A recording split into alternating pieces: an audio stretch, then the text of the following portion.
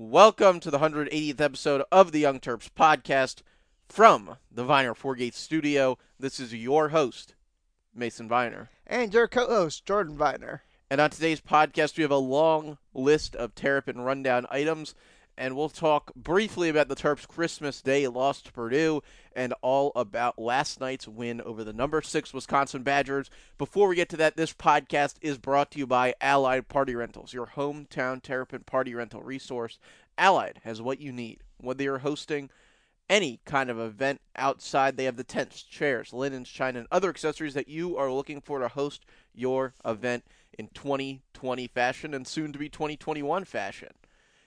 Located right next to College Park in Beltsville, Maryland, and serving the entire DMV today, you can reach Allied at 301-986-0067 or on the web at alliedpartyrentals.com. Jordan, time for a long overdue Terrapin rundown. Yes, our first in nearly 3 weeks. And Mason, before we actually get into it today, I just realized this is probably the last episode of this year for us. Yeah, I definitely think so. Based on the basketball season, we'll really see how it plays out. But I think this is it for 2020. It's been a tough year.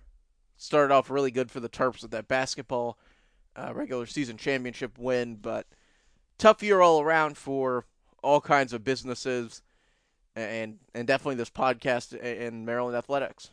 Yeah, it is, and we're not going to be the 90th people to talk about how this year sucked. We already know that. And it really did from the sports perspective, really did for the Terps specifically, as we got robbed of what could have been a special championship, and maybe not championship, but a deep tournament run. And it does suck. And we'll bounce back stronger. It's all we can do. And not going to harp on it too much, but for the Terps at least, I guess it wasn't all bad. And let's get into the rundown, Mason. Well, before we do that, for us personally, though, there's been quite a handful of accomplishments this year. Yeah. When it comes to this podcast, of course, 180 episodes deep now. I got the pleasure, and thank you guys for all listening, because it gave me the ability this last year to really accomplish some life goals. You know, I called games at Jacksonville University on ESPN+, lacrosse, basketball, volleyball between 2019-2020 season. Jordan, you're moving on to graduate school and are a college graduate. I think we mentioned that one on the last podcast. Yep, and achieving one of my career goals as a graduate assistant at Temple University. I'm super excited to that. Future of the podcast is in some question at the moment because of that, but we'll hopefully get the resolve soon. But yes, for us personally, we did get some good things done. It doesn't really compensate for the year we had outside of our little bubble here, but hey, hopefully next year is better. Hopefully we get a full slate of sports next season, and hopefully the fans will be back in the stands in September, because honestly, few things will make me happier than that. Yeah, same here. On the rundown, where are we getting started with that one? We were starting on the non-rev report with baseball. So infielder Maxwell Costas, a name I'm sure you're familiar with by now as Maryland fans, was named as a 2020 preseason third-team All-American by Collegiate Baseball Magazine on Tuesday. Costas was having quite a season last year, I believe batting near 400 average before the season was suspended. Granted, it was only like 8 games or something. But he's certainly a name, especially now. This will be his third season, technically, for baseball. Watch for his name on draft boards, because he might be the latest Terp to really succeed in the MLB. Yeah, and Jordan, quick correction, 2021 preseason. Oh, did I say 2020? My bad. Yeah, men's soccer alum Dane St. Clair was called up to the Canadian men's national team for soccer. And a big piece of news from out of yesterday for Terp Nation. All-American lacrosse player Jared Bernhardt returns for a 5th year next season in what I started to expect given what was going on with D2 football, which is where Jared was heading. But he elects to stick with the Terps, giving Maryland, along with Duke, 2 of the high-powered offenses in college lacrosse. And really, Bruce told me yesterday, and I tend to believe this one, there's a strong chance we're seeing Maryland and Duke on Memorial Day. Yes, there is. Hopefully, well, it's not an impossibility. That might have some people in attendance for it. We'll hope that is the case. But yeah, for those who weren't really following, this is crazy. I mean, Jared Bernhardt, of course, All-American at Maryland, and then he decides he wants to play football instead and goes to Ferris State, the Division II powerhouse in Michigan. And then, this whole virus happens, the season doesn't happen, at least not in the spring, in the fall, and now he's back. I don't I'm not know. sure if he ever went. I feel like he probably did, it, especially given the football usually starts practicing in the summer. You would have expected him to move for the summer semester, but I don't really know. Yes, to be fair, if he actually went or not. So there's that too. But regardless, from our point of view, he left and came back. I'm sure that's happened before, but I can't recall it ever happening. Yeah, neither can I, but that's the kind of year it is. And I'm just glad to see Jared back there. He's starting to climb that list of all-time Terps. I don't know about all-time Terps, but we can have that discussion another time. Um, on the Lady Terps side for basketball, a couple games happened, although to be fair, they're both a long time ago now. First one on the same day. This is stupid in my opinion, but on the same day the men traveled, or sorry, Rutgers traveled here to face the men. The Lady Terps head the other way up 95 to play the women on this again the same day. I think it's bizarre and a bit dumb on the travel side logistics, but that's not my place to say. A game was tied going into the final quarter when the Terps pulled away for a 4-point victory, 91-87 over the Scarlet Knights. We saw Mimi Collins scorch the net with 8 of 13 from the field, 22 points, and Diamond Miller with 19 points of her own, pushing the Terps over the top. A high-scoring affair. And then a couple of days later, they take down James Madison, 101-59. They were supposed to play Ohio State in a big game against number 16, but that was canceled or postponed technically, and they will play Penn State on Thursday. They're doing well. That Ohio State game, of course, is one you really would like to see from the Big Ten title chase perspective, but hopefully we'll get to see it later in the season. Yeah, and that game against James Madison, it might seem kind of light that they won 101-59. They beat JMU at the buzzer last year. Oh, I actually did not remember that. Good memory on that one, Mason. And now to football. We have maybe more news than we'd like today. I don't think so. A long list of transfers, and we'll get into it. But first, the list: Marcus Minor, graduate transfer; Johnny Jordan, graduate transfer; Allende Ely, he's another, I believe, graduate transfer; Antoine Richardson has decided to leave the program; Cherokee Glasgow, Lance Lejean, and Taj Capehart. Yeah, and some of those aren't too unexpected. Lance Lejean, for example, I think everybody knew was going to transfer. Johnny Jordan and Marcus Minor have been out there for a while, going to Pitt and Virginia Tech, respectively. Yeah, but just kind of getting into this, I would not be surprised by any of this, Jordan, as you just said.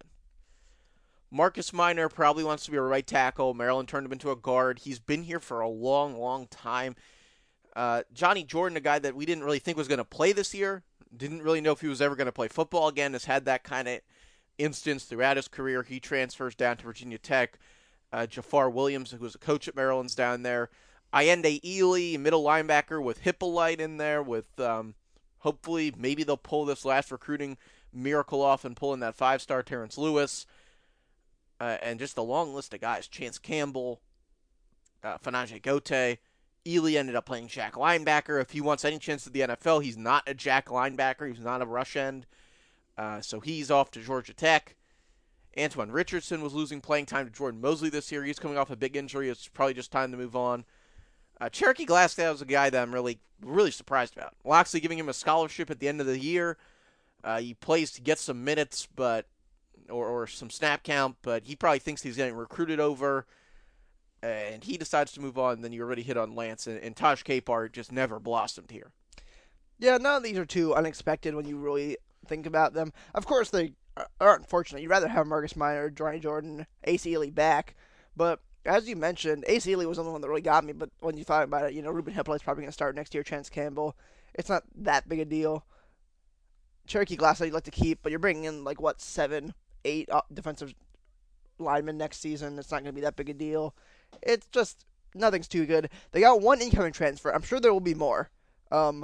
But the one they have is Marcus Fleming, a wide receiver from Nebraska. He was a big recruit, top 300 in 2020 from Florida, who considered the Terps before going to the Huskers. Only played in one game, but caught 5 passes for 75 yards. Of course, receiver might not be the area you're really like, oh, that's a great position of need. Great, he's going to play. Maybe he will. You don't really know though. It's almost like you maybe wanted any other position but receiver. But hey, talent's talent. Yeah, and I think that's what Loxley brings in. Talent is talent. Fleming's the guy that they wanted, and they have the opportunity to bring him in. They're going to take it. They're going to continue to build inroads into Florida. I'm not sure if that means that we can be expecting a receiver or two to transfer out of the program, or they just want to bring in another guy. Oh, if I had to pick one, I might think Brian Cobbs might transfer. Now, if I just had to pick I one, would think Daryl Jones would transfer. and that goes to show that we're probably not done talking about transfers yet. This, especially in this day and age, with a one-time transfer waiver being implemented starting next year. Um, and then Jake Funk, because we're going to the NFL. We talked about that last episode, but it's worth mentioning when we talk about roster turnover. Who plays running back next year is low-key going to be a story. I think it's definitely a story. They don't really have a guy there. They certainly didn't. They certainly don't have what they had the past, I don't even know, 5 years. There's going to be a lot of question marks there. Yeah. Penny Boone I really like the way he plays, but he's got to cut down a little bit. Isaiah Jacobs just didn't look ready for the moment. They're bringing in a handful of guys, but they're bringing in a lot of specialty backs. Well, one person to consider is Antoine Little, who most people expect to play defensive lineman, but he was Littleton. Sorry. And most people expect him to play linebacker. Okay, to play on defense. He did play fullback and running back in high school. Whoa. The way they recruited him, though, they wanted to give him a shot at running back. Oh, he's going to get it now for sure. I think he will, but he's just like Boone. He's a big power back. I know, but you just need guys back there at the moment. Okay. Getting into the scheme of it, though, looking at every time Loxley's had success anywhere, there needs to be like a boom running back. I mean, look at the running backs he had at Alabama. Look at the system he's trying to replicate, and look at what we have at running back. You better hope that somebody steps it up and acts like a Funk, or, Ty John. They need a lead back. And the one thing I got to say about this last year is I thought the offense was extremely effective when we had a one guy, not four. I agree, but I don't think the scheme necessarily demands a single back. I think it works well with it, certainly, but I don't think there's anything in it, from my perspective, that could not work if you rotate running backs. I'm not saying you have to do that. I just like the way it worked with it. All right, that's fair. We got a lot of Terps in the pros to get to and more stuff after that, so let's keep it moving here. 3 weeks since we did this, and I apologize to anyone who missed out on it, but we're going to try to catch you up now, starting off with Jermaine Carter Jr. in Carolina.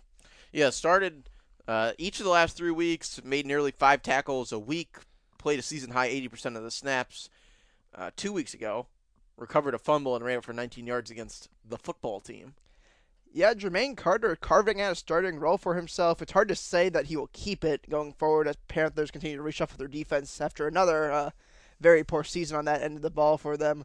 But Jermaine Carter is at the very least getting a shot. Not a 3-3-5 linebacker, Jordan. Well, there's very few NFL linebackers I think are built for that because it's so rarely run in the NFL. Yeah, but there are certainly a lot of guys out there that don't know how to run that scheme. Carter is not a speed guy. The 3-3-5 is based on speed. Maybe he sticks in there like signal caller, run-stopping linebacker. I can see it. But I think Matt Rule is liking Jermaine Carter. Well, he's given the starting role, and hopefully he gets to hold on to it. Byron Cowart in New England has started all 3 weeks as the Patriots continue to slide. Played 40 to 50% defensive snaps in all 3 of his weeks and recorded a sack against the Rams 3 weeks ago. Not having the season maybe you want from him. The whole team's not having the season you wanted out of them. That's also true. For Byron, though, improvement over last year. He's playing games. He's getting better. I think you can obviously see that. The team is getting worse, but he's getting better. He may or may not make the team next year, but I think he'll land somewhere I'll give him 2 more years in the league. All right. I mean, that at a minimum. But okay. if he's getting the sacks, things do change. Sean Davis only recorded 1 tackle about 3 weeks ago, and has only played specialist since we last gathered here and did this. Disappointing. Seems to be derailed by injuries, but not what you can do about it. Stephon Diggs, though, has been a whole different story. And Mason, I again got to give you props because you picked this fit immediately. Yeah, big arm quarterback, big play wide receiver. He has been on fire, Jordan. 130 yards, 147 yards, 145 yards. At least 9 catches every game. Also caught 3 touchdowns last night against the Patriots. Yep, and Stephon now leads the league in receiving yards with 1,459. That's 1,459 yards. Very narrow lead, only like 7 yards over Travis Kelce, who will be the first tight end to lead the league in receiving yards since I don't know when, if he manages to pull it off. I don't think so. Oh, I think the Chiefs are going to rest their players. But regardless, hat tip to him. That's an amazing achievement. But Stephon Diggs could end with a receiving title, and it's a shame he's in the middle of a contract because he could get a significant raise if he wanted one. Yeah, and we'll see how that plays out. We'll see how Buffalo handles their situation because they have a lot of budding players. Trey Edmonds is on IR. Derwin Gray played 16 snaps at guard against the Bengals 2 weeks ago. That did not go too well for Pittsburgh. He was released after that and was signed by the Jaguars 2 days ago. And he's on the active roster for the Jaguars. I believe so. Yeah, that was the first night I was back here actually in Maryland, and I saw Gray on those and playing guard. I guess he didn't do well because they did release him right afterwards. But at least he's proving himself to stick on active rosters this season. Well, the word is they need another linebacker, and they had too many offensive linemen, and they decided to cut him. No, Derwin's is going to be a fringe guy unless he really steps up his game. That's just how it's going to be for him. But hey, fringe guys get paid too. J.C. Jackson, someone who I thought was going to be a fringe guy, but has turned to a star, had a strong 3 games, has started all 3, and played a super majority of defensive snaps. That is 90% or more. Picked up his 8th interception of the season against the Dolphins 2 weeks ago, and was a monumental Pro Bowl snub. Yeah, I think he might be an All-Pro, but not a Pro Bowler. That does happen from time to time. Just not the most popular guy, and that's all the Pro Bowl is about. Yeah, that's really is that simple. Yeah, Quentin Jefferson has struggled the last 3 weeks, 3 total tackles and 1 sack. Played 42, 52, and 30%, all those are percentages, of snaps. Ty Johnson's gotten on the field more, 13 carries for 35 yards, 6 catches for 39, earned a touchdown in the air against the Rams. I do not understand why this man is not getting his chance. He went for 100 yards the one time he was the lead back. Why are they running Frank Gore? What does that do for anybody? I think they're just trying to get Frank his stats. I think he got the last stats he's going to get, Jordan.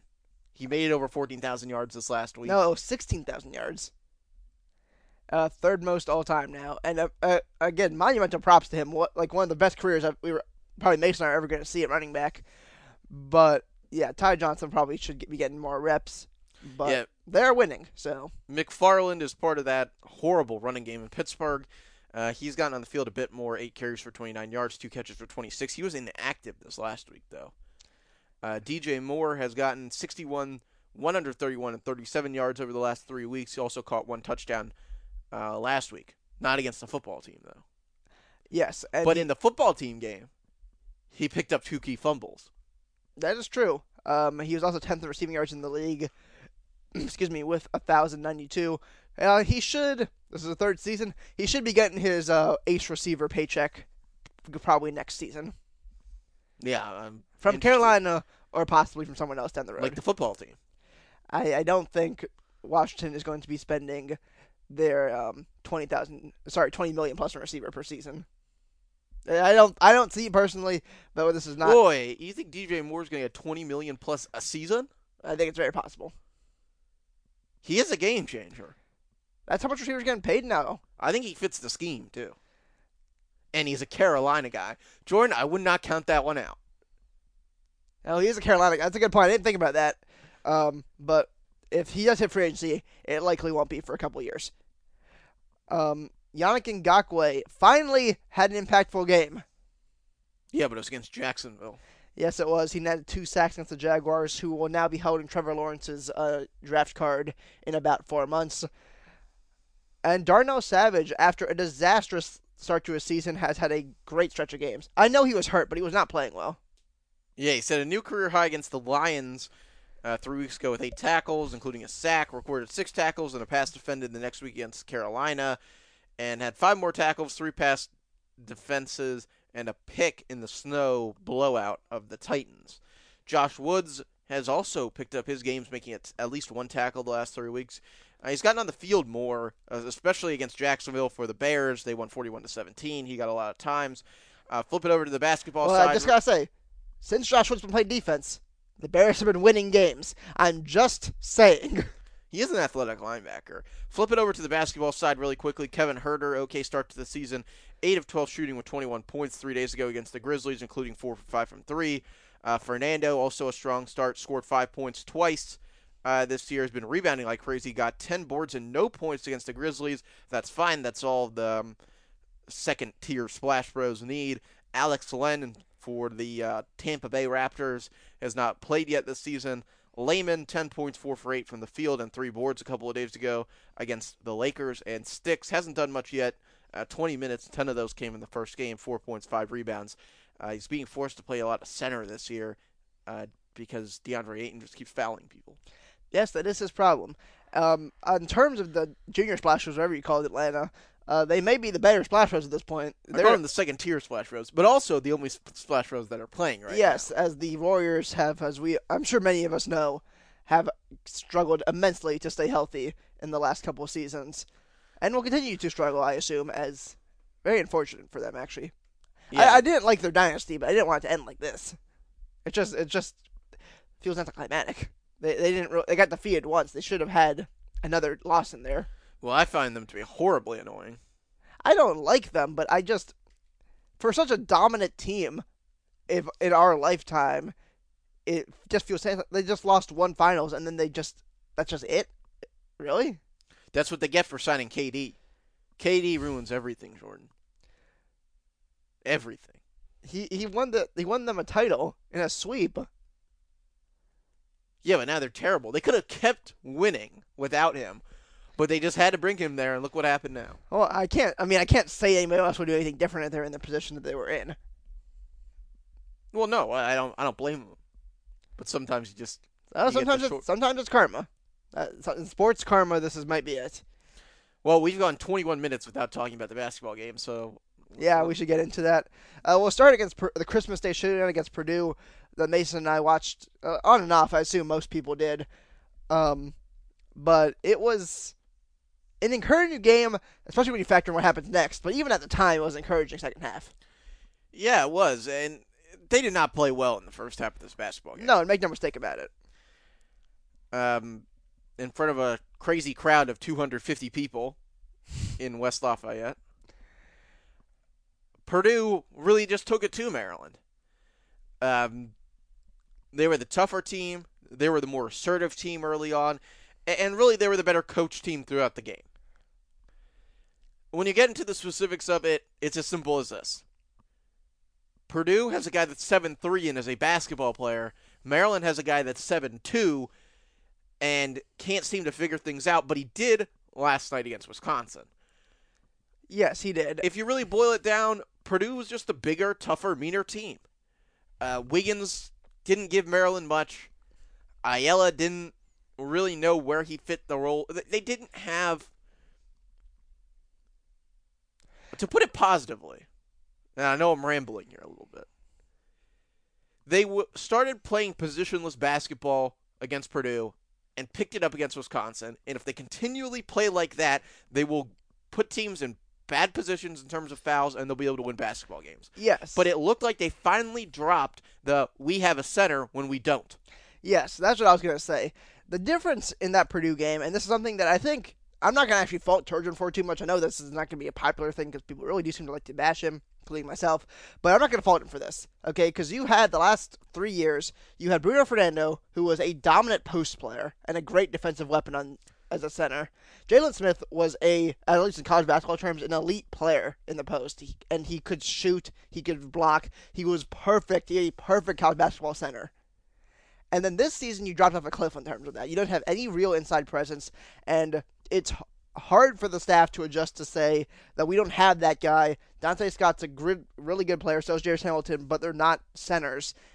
And eventually, they figured that out, and they started using them like they should have been used probably the whole time, which is in a fluid NBA style, switch everything and shoot everything position. And that's what Mason's alluding to happened in the second half of Purdue. Yeah, but Wisconsin. I don't get how you can say you can't blame him. How can you not blame him, Jordan? I think the guy's getting paid money to figure this thing out. I agree, but also you look at the context on this. You're in the Big Ten. This is a center-centric league. This is something we were saying too. That's why you can't really. That's why I don't think you can blame him. But you can. Let me finish my sentence, please. You are in this league where everybody all the time is telling you you need a center. If you don't have a center, you're not going to win a game. You're not going to get a rebound. You're going to lose 80-0 every game. That's essentially the idea. Well, I don't think so. Cutting against the grain on that in this conference is a ballsy move. Really, it is. And if you're going to stick with it, I'm even curious if they're going to stick with it because it's really against the grain. And I keep saying that because it's a big deal. No one else plays like that in the entire conference. Nobody else has played like that in one. Yes, which means if you do this, if you commit to this, which I think you should, at least try, you're going to be fighting the odds, and you're going to get killed if it doesn't work. But I also think that you're wrong in a way, in a sense. Maryland played with a 0 center and won a lot of games with DeMonte Dodd. Yes, but they still had the center. They still had the option. You could say And I guess they had Tchaikovsky as a backup, and Tchaikovsky right now would be starting. And probably. I feel like that's one of the biggest shames of the Mark Turgeon era, is the fact they never really worked him in after he shut down Frank Kaminsky and never played again. There's a lot to it. I do really think I agree with some things that you're saying, but at the same time, and you're right, it may take some time. There may be something to it. He's got to know that Galen Smith isn't the real deal. He had to know that when he recruited Galen Smith. In Galen Smith's defense, I thought he played okay against Wisconsin. I guess let's just wrap up the Purdue game before we really get into this. They played well in the second half. They went positionless, essentially. They started switching. They started playing Smith, and they really didn't use a center, and it worked. It burned Purdue a lot, and especially in the second half, like the last 10 minutes. It looked like they were going to win for a minute down the stretch. Yeah, but they never really had it. No, they really never. It never felt like they were going to win. It kind of looked like it, but you never had the feeling. But Mason, even at Christmas, a smaller Christmas, granted, but even at Christmas, was irate with the last play of the game. Yeah, of course I am. I mean, and Jordan's watching a lot of games with me, and it doesn't matter what sport it was. Somebody's got to want it. Somebody has got to be the guy. And I've been saying that for a long time with this team. They don't have the guy. They haven't identified who that is. But nothing, and I mean nothing, showed it more than that last sequence. You got to be kidding me. Trying to draw a foul on the last shot of the game? Now, I like Eric Ayala. I think he's a fantastic person. He's always been very, very nice. And I'm not attacking him personally in any way. But why in the hell are you trying to get a foul? Shoot the ball. You've seen Melo do it. You didn't really see Melo do it. You've seen Anthony Cowan do it. Well, you did see Melo do it. He had that shot against Michigan State in his career. But I was saying he wasn't on the team. What? Oh, when Ayala was... Okay, Ayala and Melo never overlapped is what you meant. Yeah. Okay, my bad.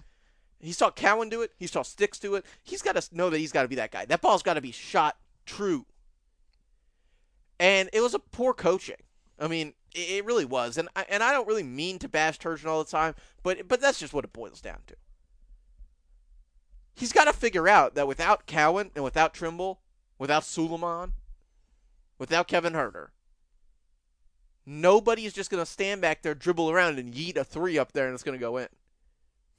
It's just not going to happen. Ayala's close, but he's not that guy. He's not that player.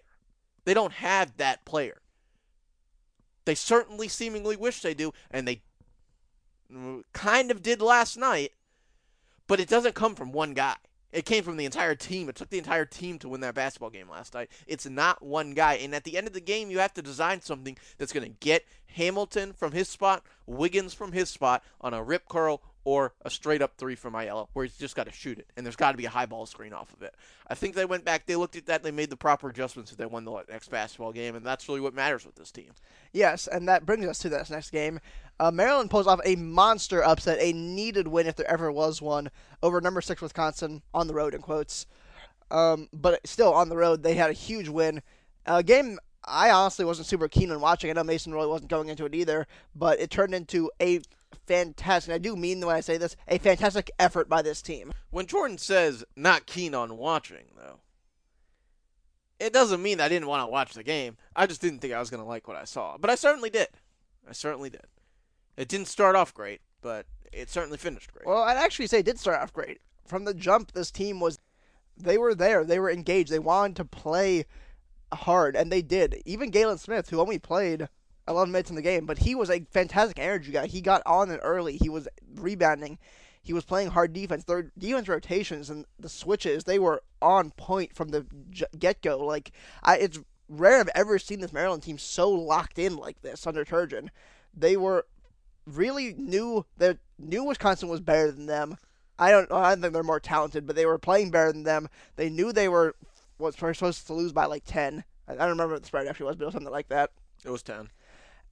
And they were out there. They cleaned up a lot of the mistakes they made last game. They played positionless almost the entire game. They were making free throws, which was a huge thing. We didn't talk about that against Purdue. They missed like 15 free throws in that game. I believe 9. They missed enough to make a big difference. Yeah. And then Wisconsin did in this game. Yeah, they did. Which I guess that's one of those that comes back to you in the end. The entire team was locked in. Chol got 2 fouls in 3 minutes, but still, he made what looked like a 3 when he shot it. It wasn't in the end. Aquan Smart played good defense, so only took 2 shots, but still, Reese Mona struggled when he played. But no one bagged the team down. Ayala Wiggins, who struggled this season, Dante Scott was out there. They changed the game. They were playing with effort, intensity. Aaron Wiggins cutting to the basket like I've rarely seen him do. It's almost I have nothing but good things to say. With the team we have, that's the type of effort it's going to take to win these games. And I hope they realize that. I don't think they will, but I hope they do. Aaron Wiggins played basketball like a man, which was something. He just wasn't a sharpshooter. He took it. He got 9 rebounds. Yeah, and that's what I meant. He was in there. He was playing super hard. That's the kind of basketball I think he can play at this point. He's not great. But as long as guys aren't zeros, they have a good chance to win. They just have to play like this. And playing like this is extremely hard. And what I mean when I say playing like this is being active. Knowing it's going to take everything that I got for the next 40 minutes to win the game. And we might win. You might play like that and lose like you did the other night. But coming out there with effort and passion makes people happy to watch this team. And I think that's important because people had it with these guys. I had it with these guys. I was tired of watching them. I felt like they were sorry. That's not what Maryland basketball is about. But they played with a ton of effort, a ton of heart, and they came out on top. Now, it doesn't get easier from here. They play Michigan next. But this conference is a hell of a gauntlet. Yes, it is. And Michigan next is not going to be easy, but now you have faith that you can do it. I think this team believes in itself now. Maybe it didn't before, but it certainly does now. There were some great plays in that game. Down the stretch, the entire second half of that game was fantastic basketball to watch. Dante Scott's dunk over Wisconsin cutting to the basket was something I think at least I was waiting on him the entire game. Because I was watching Reavers cover him, and I got the feeling like he can't cover him. He's going to get dunked on. Dante Scott's faster than he is. And he eventually did it. He went in there. He dunked over 3 Wisconsin players. Do you see Darren Marcel's face after that dunk, Mason? Yeah, man, I saw the whole team light up, and that's something that you got to take and is that the whole team was really energized about this. They all wanted it, and props to them for believing in themselves because I know people on the outside don't, but that's Maryland. That's Maryland under Turgeon, just enough. Every once in a while, they turn it on. And you see how good they can really be, and then a lot of times they fall off a cliff the next game. But we'll see what happens this time. It's a different year. Yes, it is, and you can't overstate the fact there's no one guy. Again, we've said this a few times now. There's no Mello, there's no Ant, there's no Sticks. It's going to take a full team to win. Eventually, you're going to have some great stand-up performances. Dante Scott already had some. So was Eric Ayala. Aaron Wiggins you could kind of say, had one today. But it's not going to be one guy every night. Jairus Hamilton, someone else we need to mention, got 4 fouls in this game. A great skill player still, and someone who might turn into a star in this team once he figures out the league more. But at the very least, he's a great talent. I see Mason shaking his head. Yeah, I don't believe in the development of basketball players in this program. And that's a fair assessment to have at this point. I think he's a really good player for the system, though. Yeah, he is, and he fits. Let's go back to it now. You're gonna play this fluid. You're not gonna play center. You're gonna play pocket positionless. Everybody's gonna be shooting, rebounding. Defensively, we have to talk about that. They use the zone a lot. That made a difference in the game. It's gonna work, and he fits that scheme. But he's not a center. Yeah, I like what they did on defense from a schematic standpoint. I like the press to the zone. That's a classic Maryland basketball look. The other thing that I didn't like, but understood as far as the scheme, was they don't crash at all. They have no offensive rebounding expectation. No, and that's fair, as you kind of allude to, because they don't have the guys to do it. But in a game against a huge team, the ball was flying over people's heads, and they weren't there to get it. Well, when you play the press, you can't really crash like that. You have to get back. You have to set up the zone. The way they do it, if you're playing 2-2-1, you need to get the 1 at least and the 2 back there. Maybe the first two guys can crash if they want to. Maybe, but even that's a bit of a risk. Yeah, I don't know. I think that there's ways that they can tweak what they were doing. I hope they stick with it. Again, based on what we've seen from lineups, from scheme, from all this stuff over the years, I'm not even sure if you'll ever see them play like this again. I hope we commit to this because I think it worked. I bet, of course, once you get tape, But what do you do with Galen and Chol then? they're going to have to be alternates. You're going to have to change what you're doing for them. You're probably going to have to switch to a man. Yeah, and eventually they're going to need to. Somebody's going to break this. Of course. That's the risk you play with zone. And press, for that matter. And Galen Smith, again, played well. He did what he was supposed to do. He created energy, got some rebounds, didn't foul. Chol played okay. Hakeem Hart, even though he played 24 minutes and scored 5 points, he was playing hard. Yeah, they got something out of some guys that they don't usually get. Hakeem Hart and Aaron Wiggins are the two guys. But I think they got some guys that are tough. Aquan Smart, Galen Smith, Dante Scott. They just got to get that same energy out of guys that they did in this game, like Hamilton, Hart. Darren Marcel still brings it every night. We didn't even talk about him. Yeah, Marcel brings it. Marcel makes some bad plays, though. Yeah, he made some mistakes in this game. He got 3 turnovers, 2 fouls. And those were some loud turnovers, though. You certainly felt them. He's a senior. He can't be making those mistakes, but still probably my favorite player on the team. Yeah, I'm pleased, but I see the flaws. And a lot of the flaws are year-over-year development. That's just not happening. I would agree. And I think it's a real shame in some ways because this team, and not to say that it's done for them. Again, the other day on my solo podcast, if you listen to every episode, and remember to subscribe on Apple or wherever you get your podcasts, I said I got to hold out judgment on these guys for just a little bit longer. And I'm going to stick with the same thing now. When they lost to Rutgers, I said it now. We've seen both sides of it. Which team's going to emerge? Which one's going to continue to play the games and step up? Because you can certainly lose like you lost the last couple of games. But how you can continue this winning spirit and the winning effort to play basketball, again, we got to see. But it's another challenge. Yes, it is. And let's briefly look ahead towards the Wolverines. You play Michigan on New Year's Eve at 7 o'clock. If there are people going that game, I would hate it, but there's not, so, whatever. Yeah, but from there on, just talking about it. They play Michigan, they play Indiana, they play Iowa, they play Illinois. That's a hell of an opportunity. Yes, there's 4 ranked teams in there, which are Michigan, Iowa, and Illinois. Iowa's looking pretty good. They have a big game tonight against Northwestern, though. Tune into that if you're interested to see how this Big Ten season might shape out. Indiana's playing them? Or Michigan? No, Northwestern's playing Iowa tonight. Okay. Northwestern's number 19 against all odds. I don't know what to make of that, but we'll have to see how they do tonight. I'm not too worried about Michigan as much as I am Iowa, but we're not going to look too far ahead. Hunter Dickinson is definitely the player to watch just because he's a center for Michigan. He's done well on the boards, 8 rebounds per game. But they still have Isaiah Livers, for those who remember, Franz Wagner, brother of Mo Wagner, as a guard, actually. But they're a guard-heavy team, and that might play to our advantage. But Hunter Dickinson, 7 feet tall from Alexandria. Actually, I didn't know that until now. 15 points and 8 boards a game. He's going to be someone. Now we can see how this works. Because Wisconsin got some guys, but again, I guess Nate Reavers is the closest thing to what they have for a real center. And he's a 6'10 skinny dude. This is 7 feet tall, 255. Let's see how this works against how we do against this.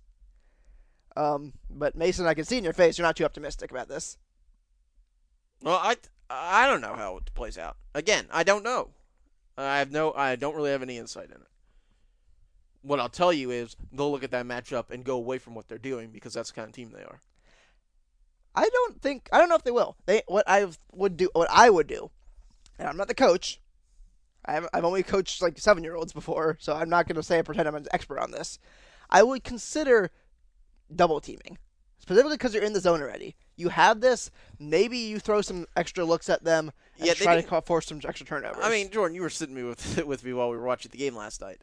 I was screaming for them to double Reavers sometimes. Yeah, but you don't have to because Reavers. But no.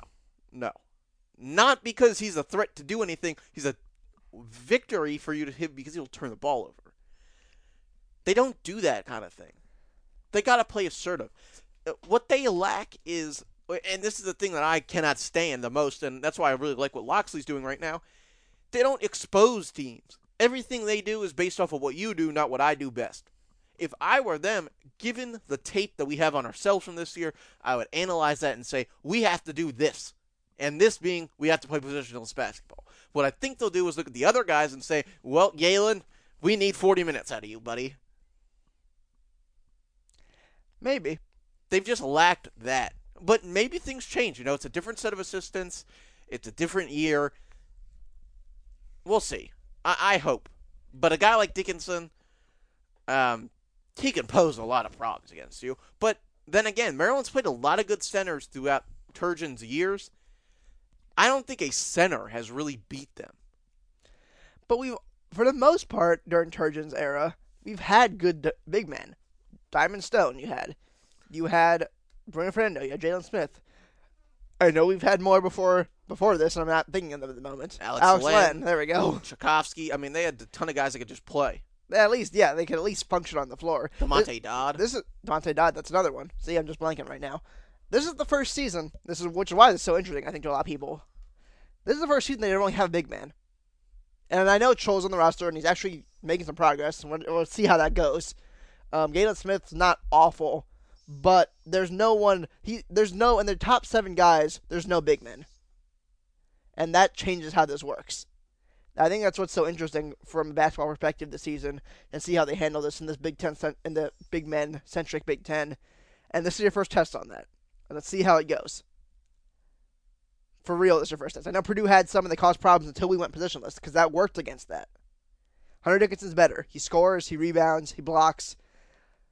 Let's see how it goes. I think that's a good place to leave it.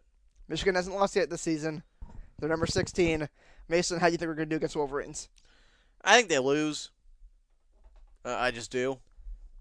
Not by very much, but they'll lose this game. Now, I'm more optimistic as far as the season, but I think it's going to take some time for them to hone in whatever scheme they want to run. I'm holding out judgment for the entire season. I don't still think it's a well-run machine at the moment, and they really need to fix that quickly because a lot of teams have it figured out. Yes, they do. We'll have to leave it there. Worth noting, Fox Sports didn't have us in the bracket in the first bracket college run of the season. Let's earn our way back into it. They haven't played anybody. Well, they have now, and they've won. Let's earn our way back into their bracket, and I think that'll do it for today. Yeah, so do I. As always, we'd like to thank our sponsors, Viner Forgates in Rockville. If you're looking for a business IT team that understands what it takes to run a small business in 2020 and 2021, Viner Forgates is a reliable, expert team located right here in Maryland. Offices in Lutherville and Rockville, covering the entire area. You can reach us today at 877-797-8776 or on the web at the1viner.com. And Allied Party Rentals for all of your party rental needs. Allied, your place to go. The local experts on it, serving the entire DC-Baltimore area. Visit them at alliedpartyrentals.com. And as always, thanks for listening.